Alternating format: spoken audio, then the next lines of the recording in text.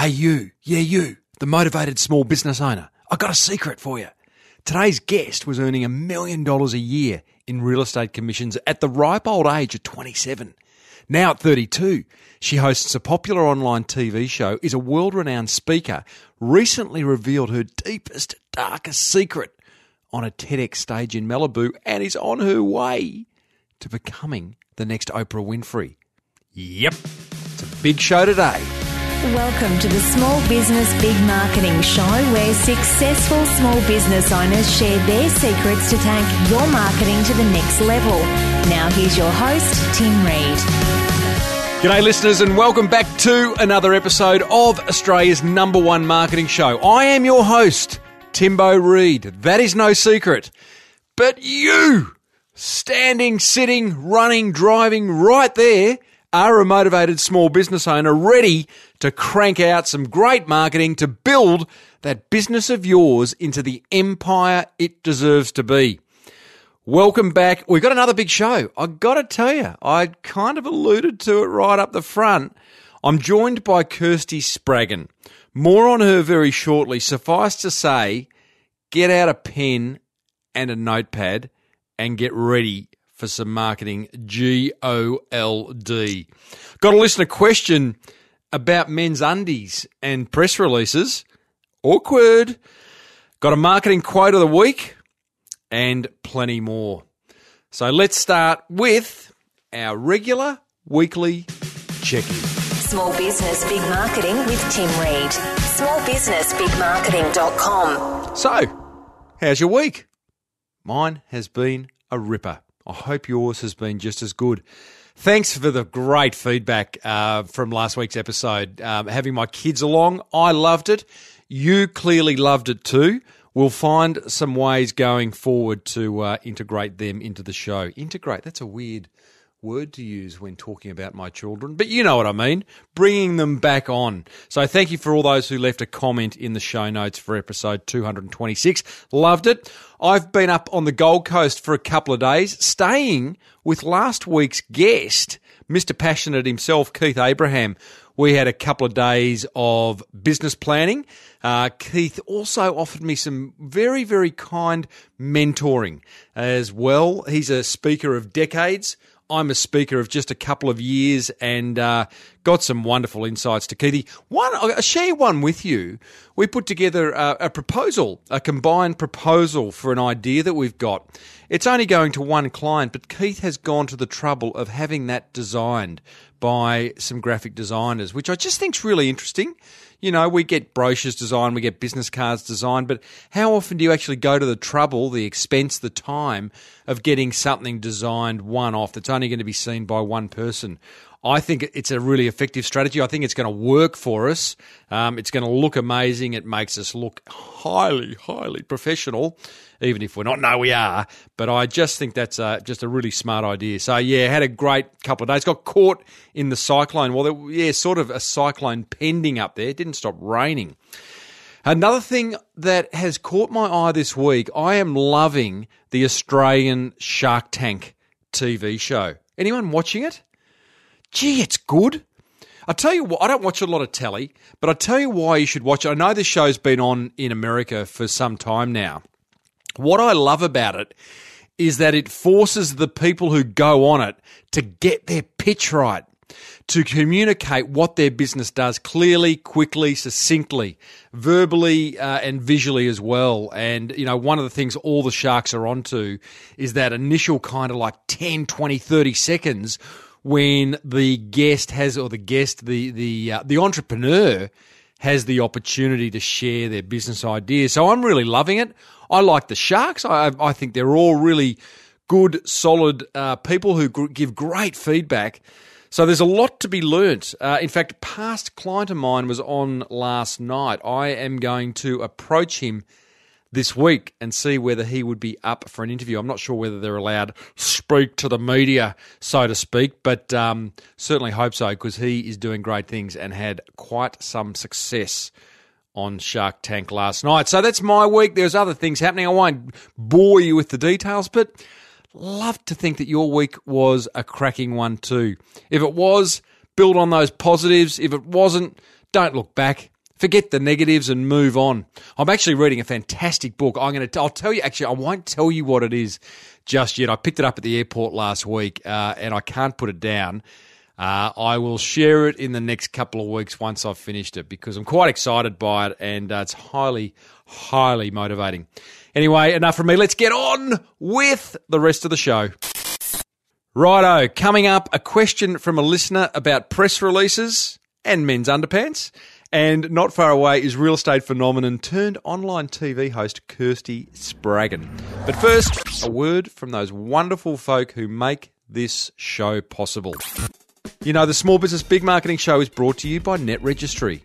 You know, there's a lot of complaints I hear from small business owners about their online marketing. They just can't get a break with it. They'll be having the worst experience with their website developer, the site will keep crashing, the design isn't something they love, you know, all that type of stuff. Maybe that resonates with you. My advice, talk to Net Registry, because they will get your online marketing sorted. Net Registry actually host the Small Business Big Marketing website. You don't need to be a pro when it comes to the internet, because they are.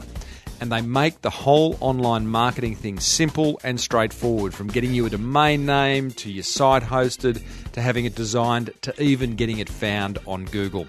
Whatever you need to market your small business effectively online, it is in the absolute skill set of Net Registry. Head over to netregistry.com.au today and tell them Timbo sent you. The Small Business Big Marketing Show is also brought to you by 99 Designs. 99 Designs is your one-stop shop for anything graphic design related. You need a logo, you need a website, you need a brochure, anything else. You get an original design from designers around the world who submit concepts for your review with a 100%, get this, guarantee that if you're not happy with the designs, you get your money back. So it's a no-risk kind of thing. Gotta love that. I found the best designer I've ever worked with on 99 Designs. Hello, Nicola. He actually designed the Small Business Big Marketing logo. Check them out at 99designs.com/SBBM and you'll get a free $99 listing upgrade just for listening to Australia's #1 marketing podcast. Gotta love that. Head over to 99designs.com/SBBM. And now, back to the show. Righto, listener question time. I do love a good listener question. This one is from Tammy Devonish, and she has a business called Rear Ends Men's Underwear, and her website, rearendz.com.au, Rear Ends. She says, "Hey, Timbo." Hey, Tammy. "I've been listening to your podcast during my commute to and from my day job." Oh, we're trapped in the cubicle right now, but we'll get you out of there, Tam. "So I can get great marketing ideas for my online men's underwear label, Rear Ends. I love your show. I've got no marketing background, so you keep me inspired and determined to succeed." Well, it is my absolute pleasure, Tammy. "I have noticed that several people you have interviewed have paid for press releases and placed it on PR Web, which I want to do. My question is about timing.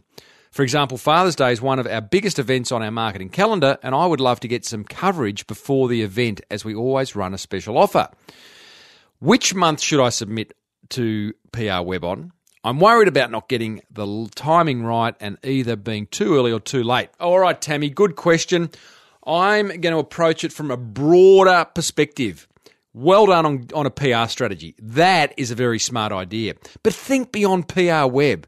PR Web is one place where you can upload a press release, pay a fee, and it goes out to journalists all around the world, which may be a good thing. But I'm going to suggest, Tammy, go back to episode 223, where I interview Tina Tower. And the whole show's about how to get free publicity. I loved her quote, which was, "The easiest way to create a story is to be a story," right? And that attracts journalists to cover your business. So, for example, a story idea for your business could be men's underwear trends over the past 100 years. You know, colours, cuts, shopping habits. I think there'd be quite a smile in that. And you could create an infographic to support that story and send it out to journalists. I'd then identify and build relationships with journalists who have a particular interest in men's undies. So that could be from a fashion perspective, it could be from a men's health perspective, but I think you could have a lot of fun by creating stories and attracting journalists that way, instead of kind of going the shotgun approach out through something like PR Web. From a timing point of view, Tammy, ongoing. Just be the go-to person for when people want comment about men's undies in Australia or in the world. Go for gold. Okay, so the Father's Day thing's a good idea. How far out? Weeks out. You know, they particularly for magazines. Magazines have a 2-3 month lead time. So, but I'd be thinking blogging. I'd be thinking of podcasts. Hey, us podcasters love to be seated. And I'd just be getting your message out there on an ongoing basis by creating the story, being the story, I should say. Great question, Tammy. Thank you. Hey, listeners, if you do have a question, you can send it into questions@smallbusinessbigmarketing.com and hope it gets answered, or you can join the Small Business Big Marketing Forum and join lots and lots of other motivated small business owners where we talk marketing each day. You can post your question, and I'm in there several times a week answering them along with a whole lot of other people just like you. You want to join? Head over to crankmymarketing.com. Righto, team, it's time for today's guest, who is none other than Kirsty Spraggon. Write her Twitter handle down because you are going to want to hit her up and tell her you heard her on this show. It is at Kirsty TV, Kirsty TV. Hit her up on Twitter. Now, I met Kirsty at the recent speakers retreat I went to in Noosa, and got to know Kirsty, I think, pretty well over the first 2 days of that retreat. And I think in the first few hours, Kirsty sort of looked me in the eye and she said, "Oh, Tim, by the way, yeah, I'm going to be the next Oprah Winfrey." And when she said it, I thought, yeah, you are. Like, she was, the look in her eye, it wasn't a joke. She is absolutely committed to doing it. Let me share her current bio. She's in the top 1% of individuals in Remax's global network of 121,000 real estate agents worldwide. I should say was, because she is no longer working in real estate.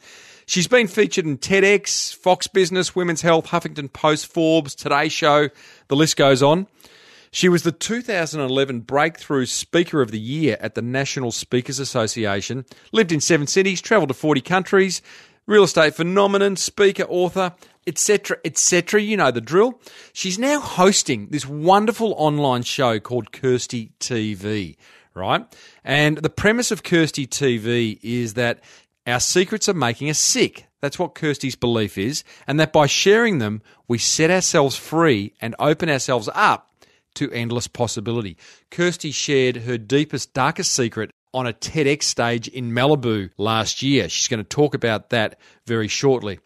This is a really interesting interview. It's full of marketing gold. It's full of woo-woo gold. You are going to discover the secret to Kirsty earning $1 million in annual real estate commissions by the ripe old age of 27. We're going to talk about the power of vulnerability and how Kirsty's life changed forever once she did reveal this secret on the TEDx stage. I started off by asking Kirsty what she's most excited about. Oh my gosh, could you not give me some time to prep for that? Nope. What am I really excited about? I'm excited about what's next. You know, I've been thinking a lot lately with my talk show about whether I want to look at buying airtime, go network, stay online. I think there's so many opportunities out there. I want to do another book. So I'm excited about what I'm going to do this week. Right, okay. Just one step at a time.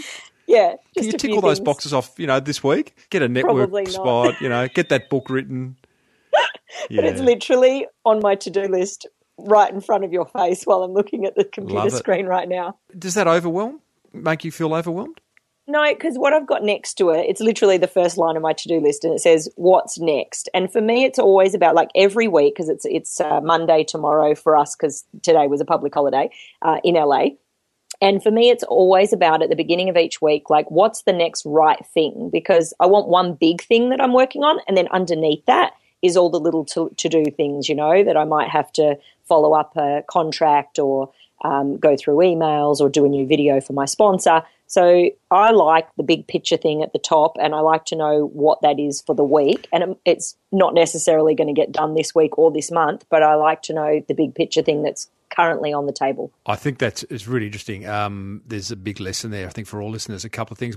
A great old friend of ours, yours and mine, Keith Abraham, was on the show last week, and he stresses a lot about actually, I take that back. He doesn't stress at all, but he emphasises a lot about when you meet with someone, the last thing you ask is, what's the next thing? What's the next thing we've got to do to move this forward? And it's not the little thing, it's the big thing. And funnily enough, I'm interviewing another guy today, Mark McKeon, who has written a book called The Go Zone. And the Go Zone is 2 hours a day in your day where you do the next big thing that's going to have the biggest impact on your business. So you're onto something, Kirsty. As if you didn't know. Hey, now listen, you're onto something a while back, I reckon. I want to talk to you about your real estate career, which is no longer, and then what you're doing now with Kirsty TV and speaking and all that. But you were ranked in the top 1%, I think it's amazing, in Remax's global network of 121 real estate agents. I was going to say land rats, but I wouldn't say that. Now, what does being in the top 1% mean? Can you quantify that for us? The top 100. I think I was like 64th and 5th in the 2 consecutive years. But who's counting? Yeah, something like that. I need to pull out the newsletter. Yeah. But okay, so what does that mean? Quantify in terms of sales or? Yeah. It was like there's very few sales industries on the planet that would sell, the amount that real estate sells. So when I'm dealing with car sales, insurance, recruitment, they'd be lucky if their sales gross close to 200,000. For a top realtor, it'd be anywhere between 1 and 2 million. It's a fairly good income. Are you talking commission there? Yeah, what you take home. Right. Okay. So at the ripe old age of what? Oh, maybe 27. At 27, you were the 63rd best real estate agent in the Remax network, taking home how much in commission a year? A running rate of close to $1 million. Love your work. Gee, I love your work, Kirsty. Okay, so now you've quantified it. My question, and every other listener right now, is how? Is your secret sauce to doing that? Relationships.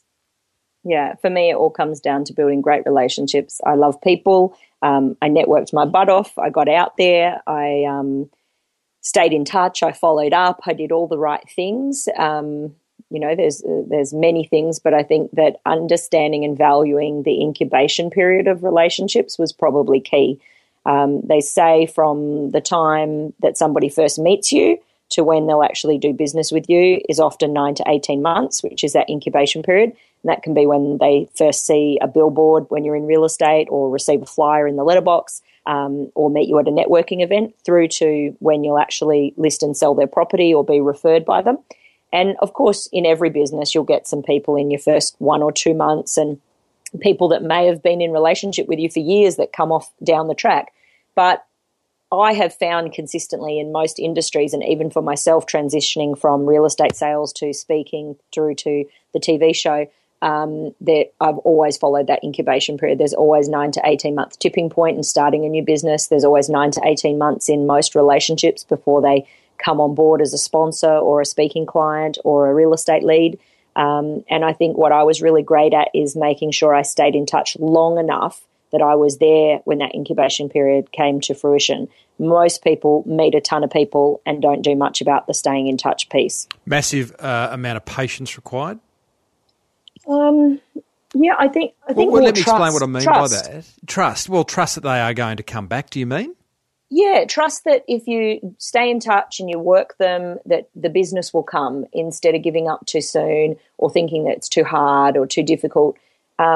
It's harder, I think, to constantly be out there networking with new people and building new relationships every day and sort of being everywhere and sending off brochures and marketing material. for me, that's harder than if you just find, a couple of hundred people that you meet within the first year and you're diligent about staying in touch with them and following up, whether that's through phone calls, through newsletters, through social media, or all of the above. But I'm diligent and disciplined about staying in touch with people through that process. How do you do that in a non-salesy way that adds value to the lives of these 200 people that you've identified as prospects that are either going to buy or sell from you in the next 18 months? I love that.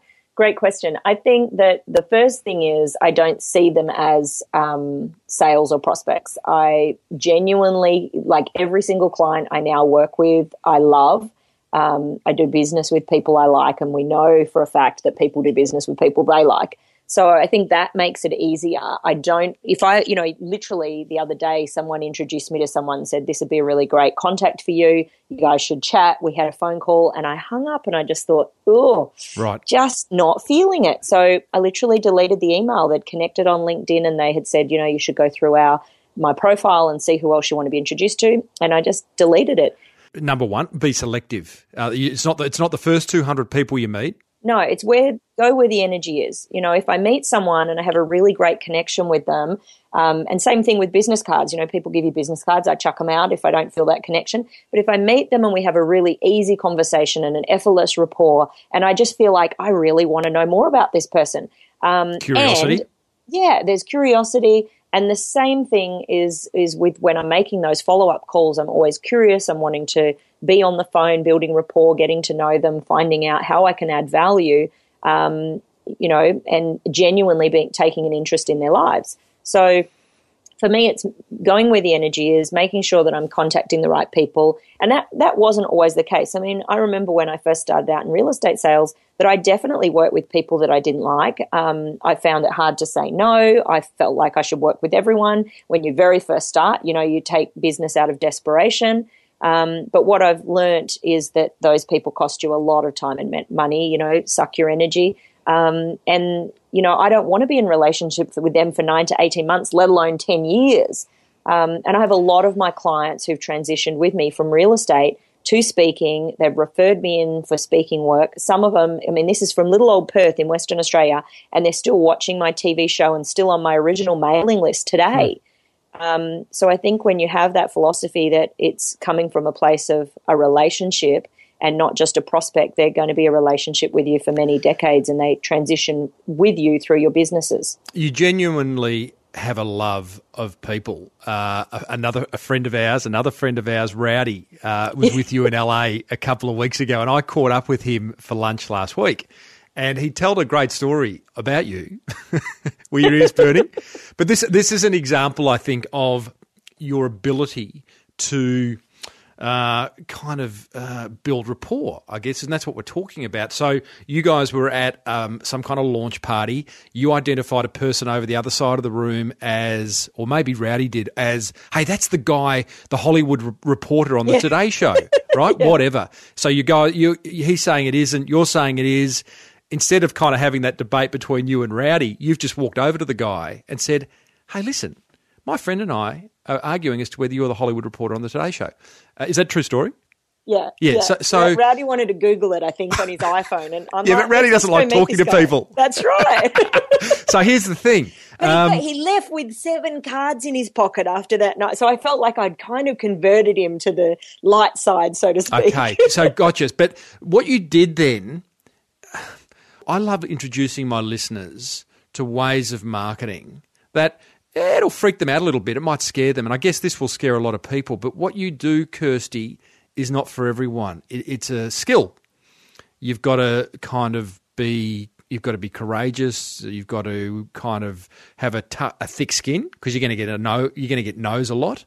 Some people are going to turn their back to you because, like, why she's stalking me, like 4 months in, and I've heard from this woman 5 times and she's starting to freak me out. Like, it really doesn't happen though, Tim. People, that's the thing. People assume that and they're think they get caught up in their head. Oh, I haven't talked to this person for so long. It's too late. I shouldn't call them now. Or they probably I am doing that right now. People do it all the time. Coach me. The truth. I'm here. I'll stop recording. I don't have a single person. So last week, right, after we did our speaker retreat, there was 10 of us together. Tim was there and Keith, Abraham, who you talked about, and Rowdy. So one of the things I committed to was I was going to make 7 calls a day, 5 days a week, and be disciplined because I'd started to get away from that practice. So came back to LA, first week, made my 7 calls. I was on the phone with people 30, 40 minutes. And I'm just thinking to myself after I hang up, like, 1, I don't have time for 7 calls a day anymore. I'm lucky if I'm going to get through 4. 2, by the end of the first 5 days, I had generated so much work, like 2 speaking jobs, 2 coaching jobs, meetings with 3 of the top CEOs, like a phone call. It was just ridiculous.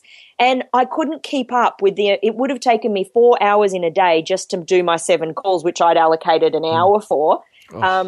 You love it, Kirsty. You love a chat. That hour was a ridiculous allocation. But the thing is, if they didn't want to have that chat with me, generally when you come from a sales point of view and you're making those cold calls, I remember back when I started, it's really challenging to get people to even want to talk for 2 minutes, let alone 45. And so I definitely think that it's because of the shift in my approach. It's coming from more of a place of trusting more and hustling less. It's coming from a place where I set the intention that I really like these people and want to build a relationship with them. I'm staying in touch with them over a period of time. But if nothing comes from it, I'm okay with that. I'm not sort of coming from the point of view of like, I have to have a result at the end of this call. So those 45-minute chats are really like the first 10 minutes is what have they been doing? I haven't talked to you for ages. How's your month been? And that's the other thing. Everyone kind of wants to get to the cut to the chase and get straight onto the business of it. Whereas I want them to spend some time telling me about their life because that's what gives me the insight. That's what I can be curious about. And the next time I call, it's a warmer call. I've got my foot in the door. And then I'm asking them, the second part is about their business side of things, like what's the most recent event that they've been doing? Obviously as a speaker, what's interesting to me is if they're doing events, booking other speakers, who they're using, what's worked for them, what hasn't, what they're doing in the next 6 months, because that's how I can then go, oh, well, now I can see how I can fit into the next 6 months, and this might be an opportunity to send them some information and to share in a non-pushy way. It's just, hey, by the way, this is something I've done. And then one of the other techniques that I love to use on phone calls is what I call story selling or storytelling testimonials. And so you'll tell them a story of, for example, I was chatting with a client recently who was telling me that they're doing some work with a company over here called the Pampered Chef. I happened to have spoken 2 weeks before for the Australian equivalent called the Chef's Toolbox. So as we're chatting and she tells me about that, I then let her know about the story of how I've worked with this client in Australia. And I use a storytelling testimonial. I tell her about the event. I tell her how successful it was. I give her a few insights into how I work with them. And so that's a real soft way of selling without being pushy. Yeah, and can I just, on that point, that's about listening and the idea, and I like that, like as you're having a conversation with someone, you're letting them tell you where they're at, what they've been doing, there'll be something that they say that you'll be able to add value to or solve a problem with or whatever it may be. And that I like that. And it'll be completely unrelated to what you're after in terms of, being booked or getting a listing, but it's all about being helpful, isn't it? Well, and that's the thing. Like for me, a lot of my relationships come from referral business because I'm also a great referrer. If you don't listen, if you don't get to know people, if you don't know how you can help them, when I was in real estate, it'd be getting an interior decorator in for them or bringing in an accountant or a financial planner or some other kind of referring partner who I valued and trusted and loved working with. And then they would work with them. And then they're part of the family. And down the track, they'd be like, oh, now we're ready for Kirsty. But wasn't she great at helping us get everything ready and in place beforehand? Mm-hmm. I love it. And so speaking, I'm not always recommending myself. There's quite a few times where I'm like, I'm not the best fit. What you want right now is a leadership expert, and this is who you should be talking to. So, I'm all about making sure that they get the best thing for them. And at the same time, because a lot of people will take something immediate, but then if I took that leadership and it's not my forte and it's not what I'm great at, then I'm going to burn my bridges and the relationship for all time. There was a great one of the other podcasts, I know you listen to it as well, the National Speakers Association podcast. There was a great idea for referral marketing in that, I think in the last month's episode, which was all about, as a speaker, you appear on someone's stage. After that, you send a note, an email to the person who organised it saying, thank you, loved it, hope you did too, let's stay in contact. There's 3 things you know for sure. They're going to have a conference next year. They're going to need a keynote speaker, and chances are it won't be you because they've had you on that stage. Maybe not, but on the assumption that it won't be you, then you refer 2 or 3 other people to make the life of the conference organiser just that little bit easier. And that plays 2 ways. They think you're great, and you're referring others who are then going to pay it back to you at some point. Beautiful. Don't you love that? I love it. Hey, have you got some mantra bands clacking around on your wrist? I know they sponsor you. Are you just like is that your subtle way of the jingle? There you go.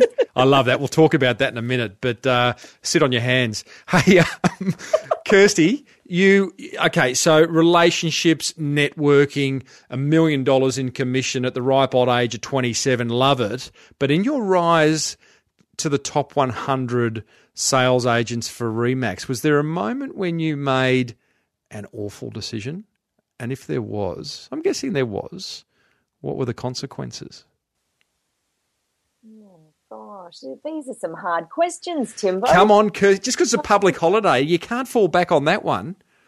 Well, I don't, not necessarily hard, but certainly, one of the most challenging times for me was I didn't have any boundaries. So I was available and accessible 24 hours a day for my clients, and I had some clients who would take advantage of that and call it all hours. So I certainly remember having a moment where I had a bit of a breakdown and would have to be underneath the comforter in bed at 3 p.m. rocking. So, Really? That's serious? Like blubbering mess?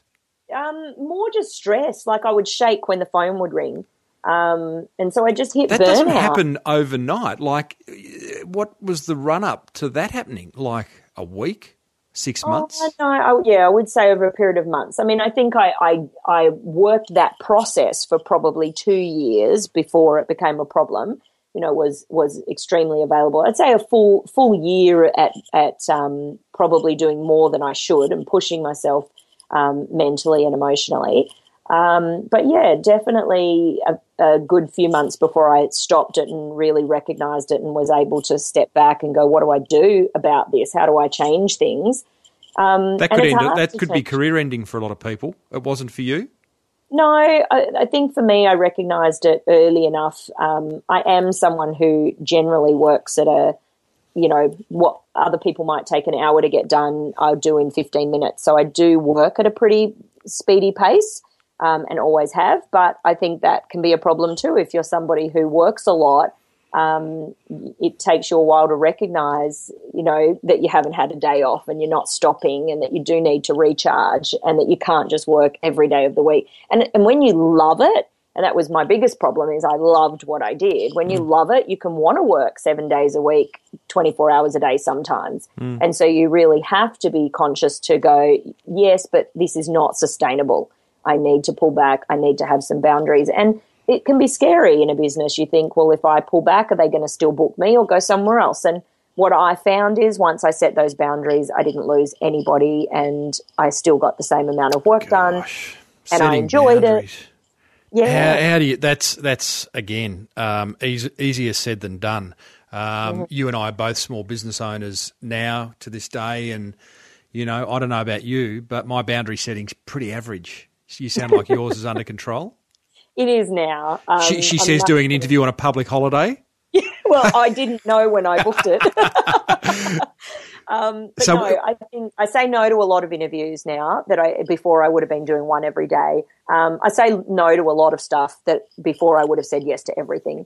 Well, thank you. It's okay. I'm definitely clear about I have certain days off, and as I said, I haven't had a proper day off in 2 weeks, and I'm really conscious of that. So I make sure that I then stop it before it becomes 3 or 4 weeks. And generally, I try and make sure I have 1 to 2 days off every 7 days. But for a long time, I didn't. I just loved working. And so I tend to have block holidays. If I need time off, I'll go and have a whole month at the end of the year. I tend to do that more than be conscious of having 2 days every week. But I don't have a husband or a partner or children that I have to be accountable to and to fit a schedule. So if I want to work at 3 a.m. one day and then have a nap at 1 p.m, I can. So I have just found that listening to myself and knowing myself has been the best thing. And I really understand my body and know when I need to stop and when I can go. Every parent is just yelling down the speaker at the moment. Oh, here we go, another successful business owner without children or responsibility. Oh, I love it. I had an email, actually, or a Facebook message from a listener only about 3 weeks ago saying, can you please get a successful small business owner who is a woman with a family? And I did. I had a lovely lady, Tina Tower, on. I called her Tina Turner. I must apologise for that. But she is Telstra Businesswoman of the Year. And but no, I get that. Do you have FOMO? Fear of missing out when you have when you set those boundaries? Because that's my problem. Like if I go, you know what? Let's say today, this afternoon, phone's off, no email, I'm going go-karting. I would just go, oh, gee. Because like I got, just before I came on for this interview, I got an email from a speakers bureau asking me to speak in Bali in September, and they wanted a fee schedule and availability this morning. So what happens? What if I was go-karting? Well, look, I think you are going to miss some things. Right. You know, and I've said this to a few friends, you know, when you sort of get to that level of when you're doing over 300,000, I'm pretty sure, you know, 150, most people are happy. I could live with that kind of income. Once you start getting over 300,000 in a small business, you're doing all right. 500,000, 1 million, like there has to be a point where you go, what's more important? Me doing everything and not having a life and not being there for my family and my friends? And because even though I don't have children, I still have a life. I still have other people that want to spend time with me. And, you know, it would be a pretty lonely existence if all I gave to is, and I make the effort, I must say, I call all of my friends more than anybody else calls me, maybe because they do have children. But I make a huge effort to give back and do charity work and be available. So I have a lot of things outside of work. But I think for me, the fear of missing out, I got rid of that in my first business. I think you kind of get some lessons, and then over the years, I've just carried that with me and gone, like, you can't do everything. At some point, enough money is enough money, and then you have to go, I am going to miss some opportunities, but that's okay. Or is it more important to me to have those things, and I may end up divorced and unhappy and alone and miserable? You know, so I think you will miss some things and you will miss some money. I used to take, when I was in real estate at the peak of my career, I took 3 months off a year. And so, yes, I probably lost, you know, anywhere up to $300,000. So that was a choice I made because I didn't want to be living to work. I want to move on from real estate, but one last question that does come to mind, and please sit on those mantra bands or I will come to West Hollywood where you are now. I don't even have them on. Wow. What are you hearing? I don't know. Some clattering. Okay. But that's all right. I thought it was just another. I thought this was another sponsorship plug. Just tell me one last question. You're booming. You're in WA. You're doing really well in the real estate. Did you ever get ahead of yourself? Oh, I think yes, but I don't think I noticed it until I left. It was in that transition stage to becoming a speaker that I kind of had a few moments where I'm like, wow, like my identity was tied up in I'm the successful realtor. Yeah. And so to all of a sudden show up in a new industry with no skills and just to really be a nobody, it was hard. And that was when I kind of recognized, wow, I've gotten really tied up in this identity and ego. And having to sell, you know, I had investment properties and a beautiful Mercedes. And so I made the choice to downsize so that I could go and follow my dreams. But that was a hard thing, letting go of all of the attachment to material things. Love it. Love it. Nice thing to recognise. Must have been hard. It was an amazing lesson. So you left real estate, had enough, I'm guessing? I'd always felt a calling to share a message through TV or speaking. I just, you know, felt like it was the time. I had been asked through, once you get to that level in the company, you start speaking for them and training new coming people. And there was just a moment where I thought, wow, this is harder than I thought. And if I want to be world class at this, I need to go study it and really live it and absorb myself in that world. And kind of sitting on the fence between real estate and speaking wasn't going to work unless I wanted to take 20 years. So I bit the bullet, and it was the scariest thing I ever did, but the best thing I ever did. And you literally left and said, I'm going to become a speaker. I'm going to become a professional speaker. Yeah. Yes. Effectively starting a small business from scratch with, well, you had an audience of sorts, but you had to build it from scratch and love it.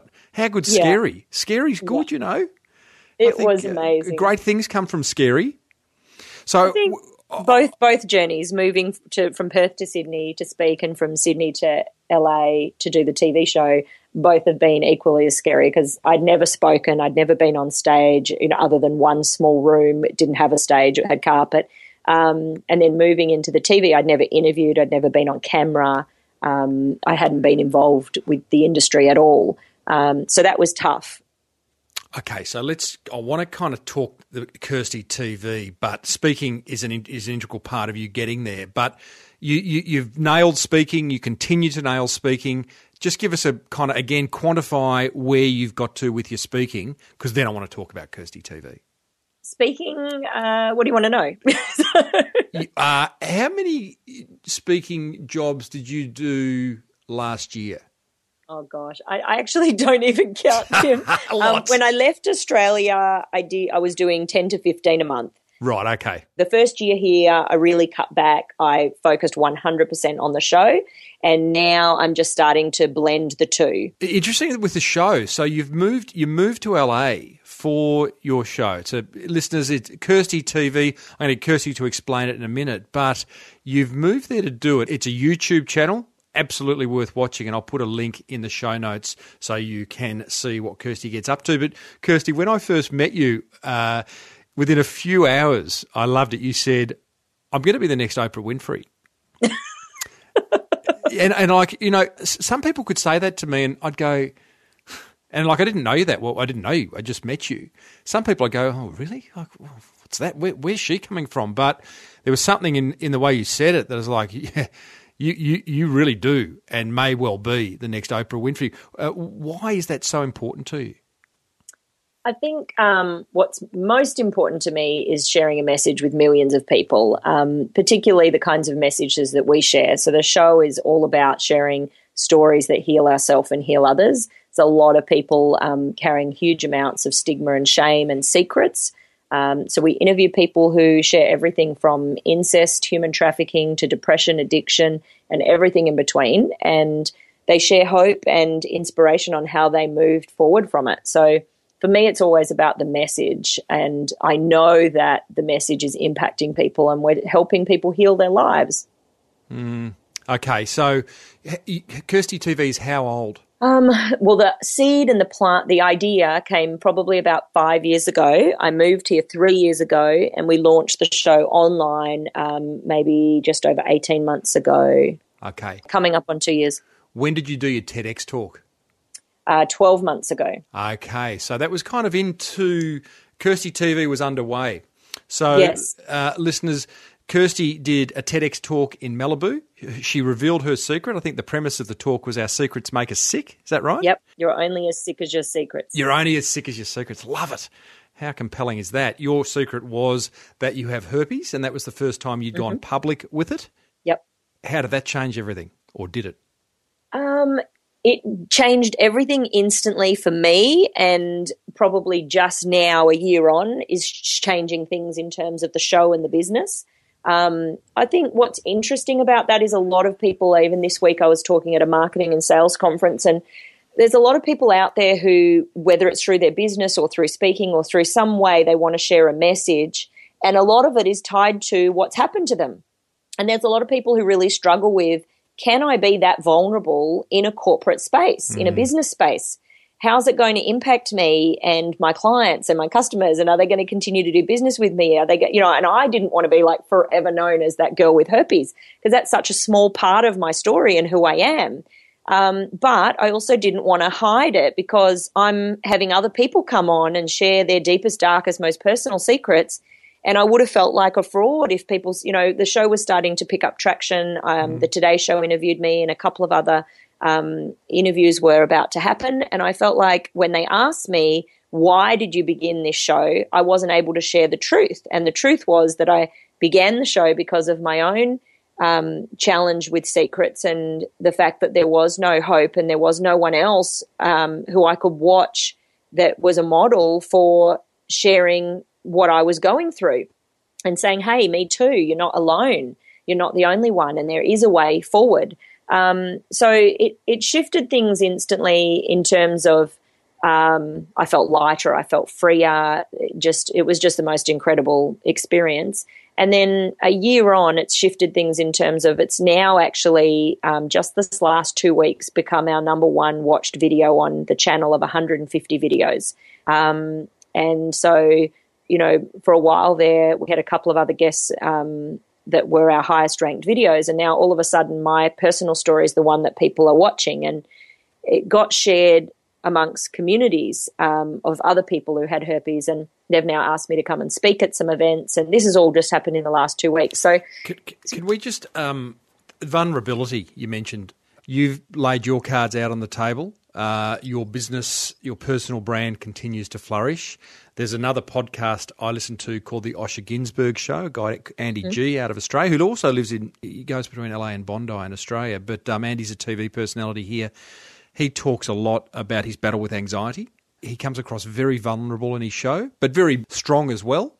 And I just wonder how many business owners out there are scared to even pull back the curtain just a little bit on who they are for fear that they're not going to get the business. Yeah, I think a lot of people are. And all I can say is that I felt the same way and I had the same concerns, and my experience has been that it's been the most transformative year of my life. It's opened up more opportunities in terms of work, but it really depends. It depends on what the information is and if it has any relevance to, for example, if somebody was cheating on their wife, I don't know whether you need to share that in the corporate workspace unless you're a marriage counselor or a relationship expert. And then, maybe there is some relevance. Need for, some relevance and some something that's going to help other people by you sharing it. And I think it's also, particularly if you're a public person, for me, part of it just came down to authenticity. I wanted to share my truth, and there was a part of me that felt like without doing it, the show would never go to the heights that I knew it could if I was more open about where I was coming from. I'm going to be a bit vulnerable with you, Kirsty, and anyone who's listening to this show. I want to talk about production of both our shows.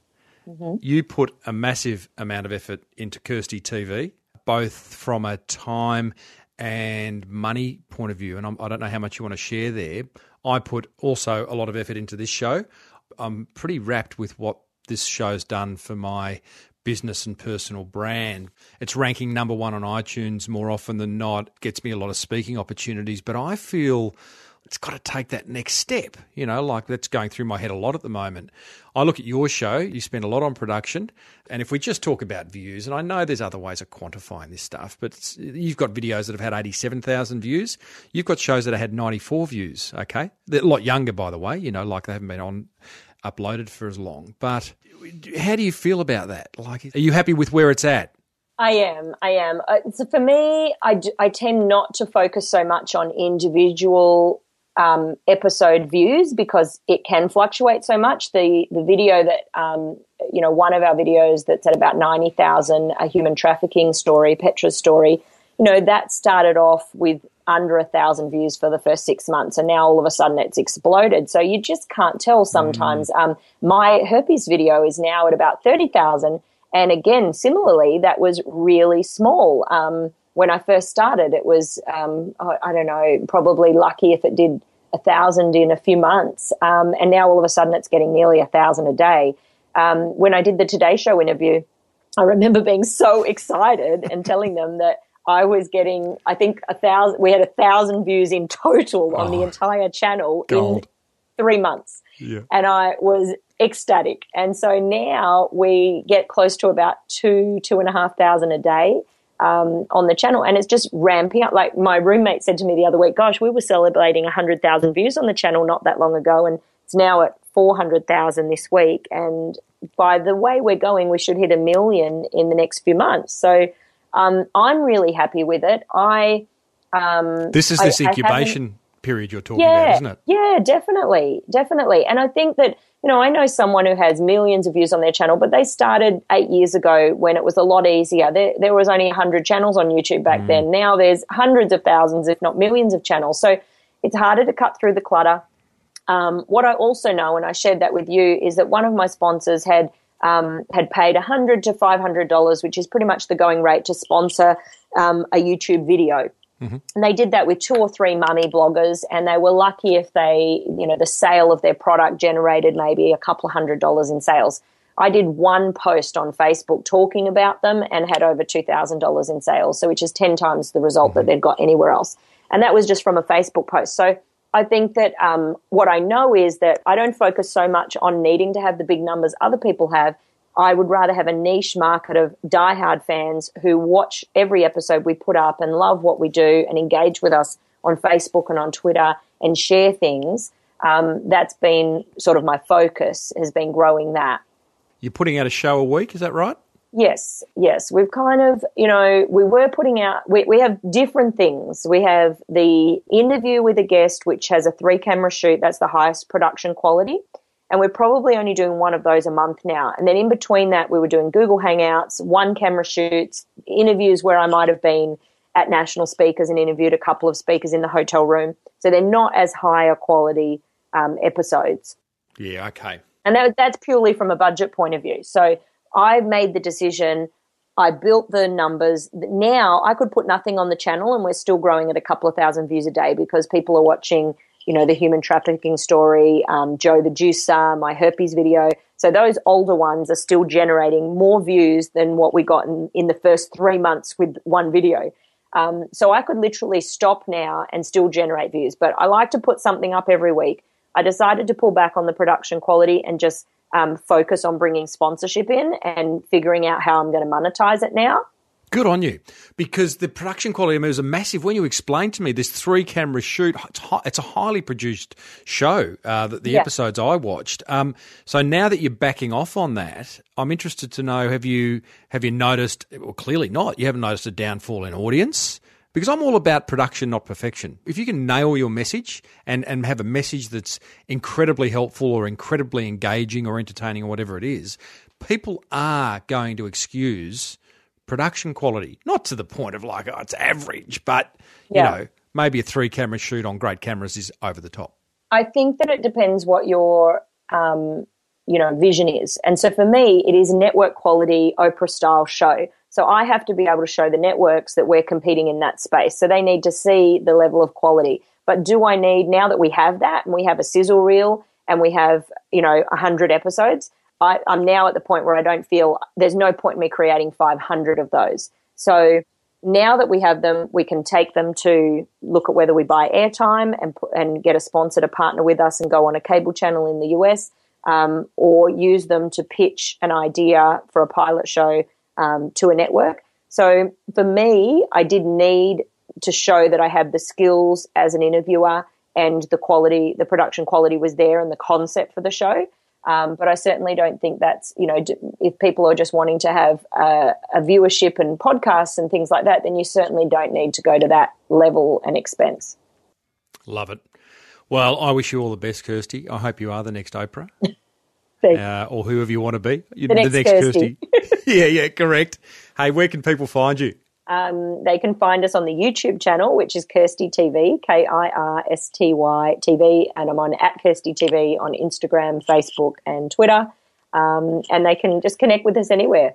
And I do love it when my listeners hit my guests up on Twitter. So go for it, team. Say hi to Kirsty. You're pretty responsive on the old Twitter too. I am. I try and respond to everyone.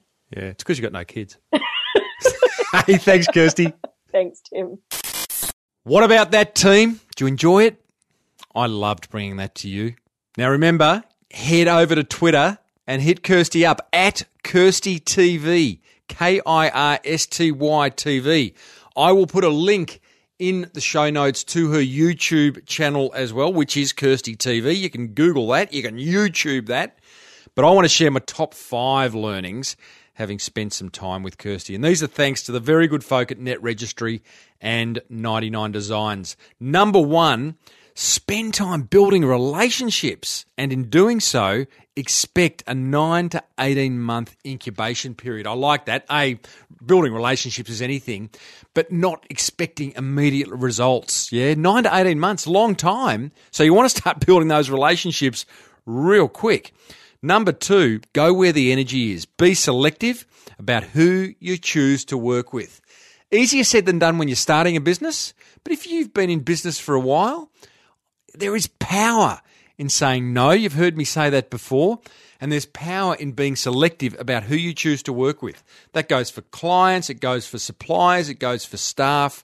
It just makes for a better energy in your precious business. Be a great referrer. Number 3. I love the idea of referring business to others. It's only going to come back and deliver great returns in spades. Number 4, set boundaries in your business or you'll end up under the doona like Kirsty did. Yeah? Set boundaries, say no, turn off, switch off, give yourself time to regenerate, reinvigorate. Number 5, be a little bit vulnerable. Yeah, I think there is power in that. People buy from people, not robots, not machines. So if you can be a little bit vulnerable, show your human side, even though it's important business, this stuff that we do, I think you're going to see some success just like Kirsty did. Hope you enjoyed that interview. I would love to see your comments in the show notes. I know we're going to be talking about it inside the Small Business Big Marketing Forum, but if you're not a member, head over to the show notes and leave a comment for episode 227. As if we haven't had enough inspiration already in this episode, we'll wrap things up with the inspirational marketing quote of the week. Nice short one for you today. It's from Tom Fishburne. He says, "The best marketing doesn't feel like marketing." Quote, unquote. Ain't that the truth? And that's great support for my helpful marketing concept, which I talk about ad infinitum. The best marketing doesn't feel like marketing. Yeah? Help your customers, help your clients make an informed decision through helpful marketing, and you are on the way to marketing nirvana. Righto, team, if you enjoyed this episode, then you are going to love the marketing gold I have in store for you over the coming weeks. To never miss a second, simply subscribe on iTunes or on your favourite podcast app. I use Downcast. Be sure to hit me up for a chat on Twitter. My Twitter handle is @TimboReid. That is REID. And if you want to pay it forward, then go ahead and tell another motivated small business owner about this show. They'll love you forever.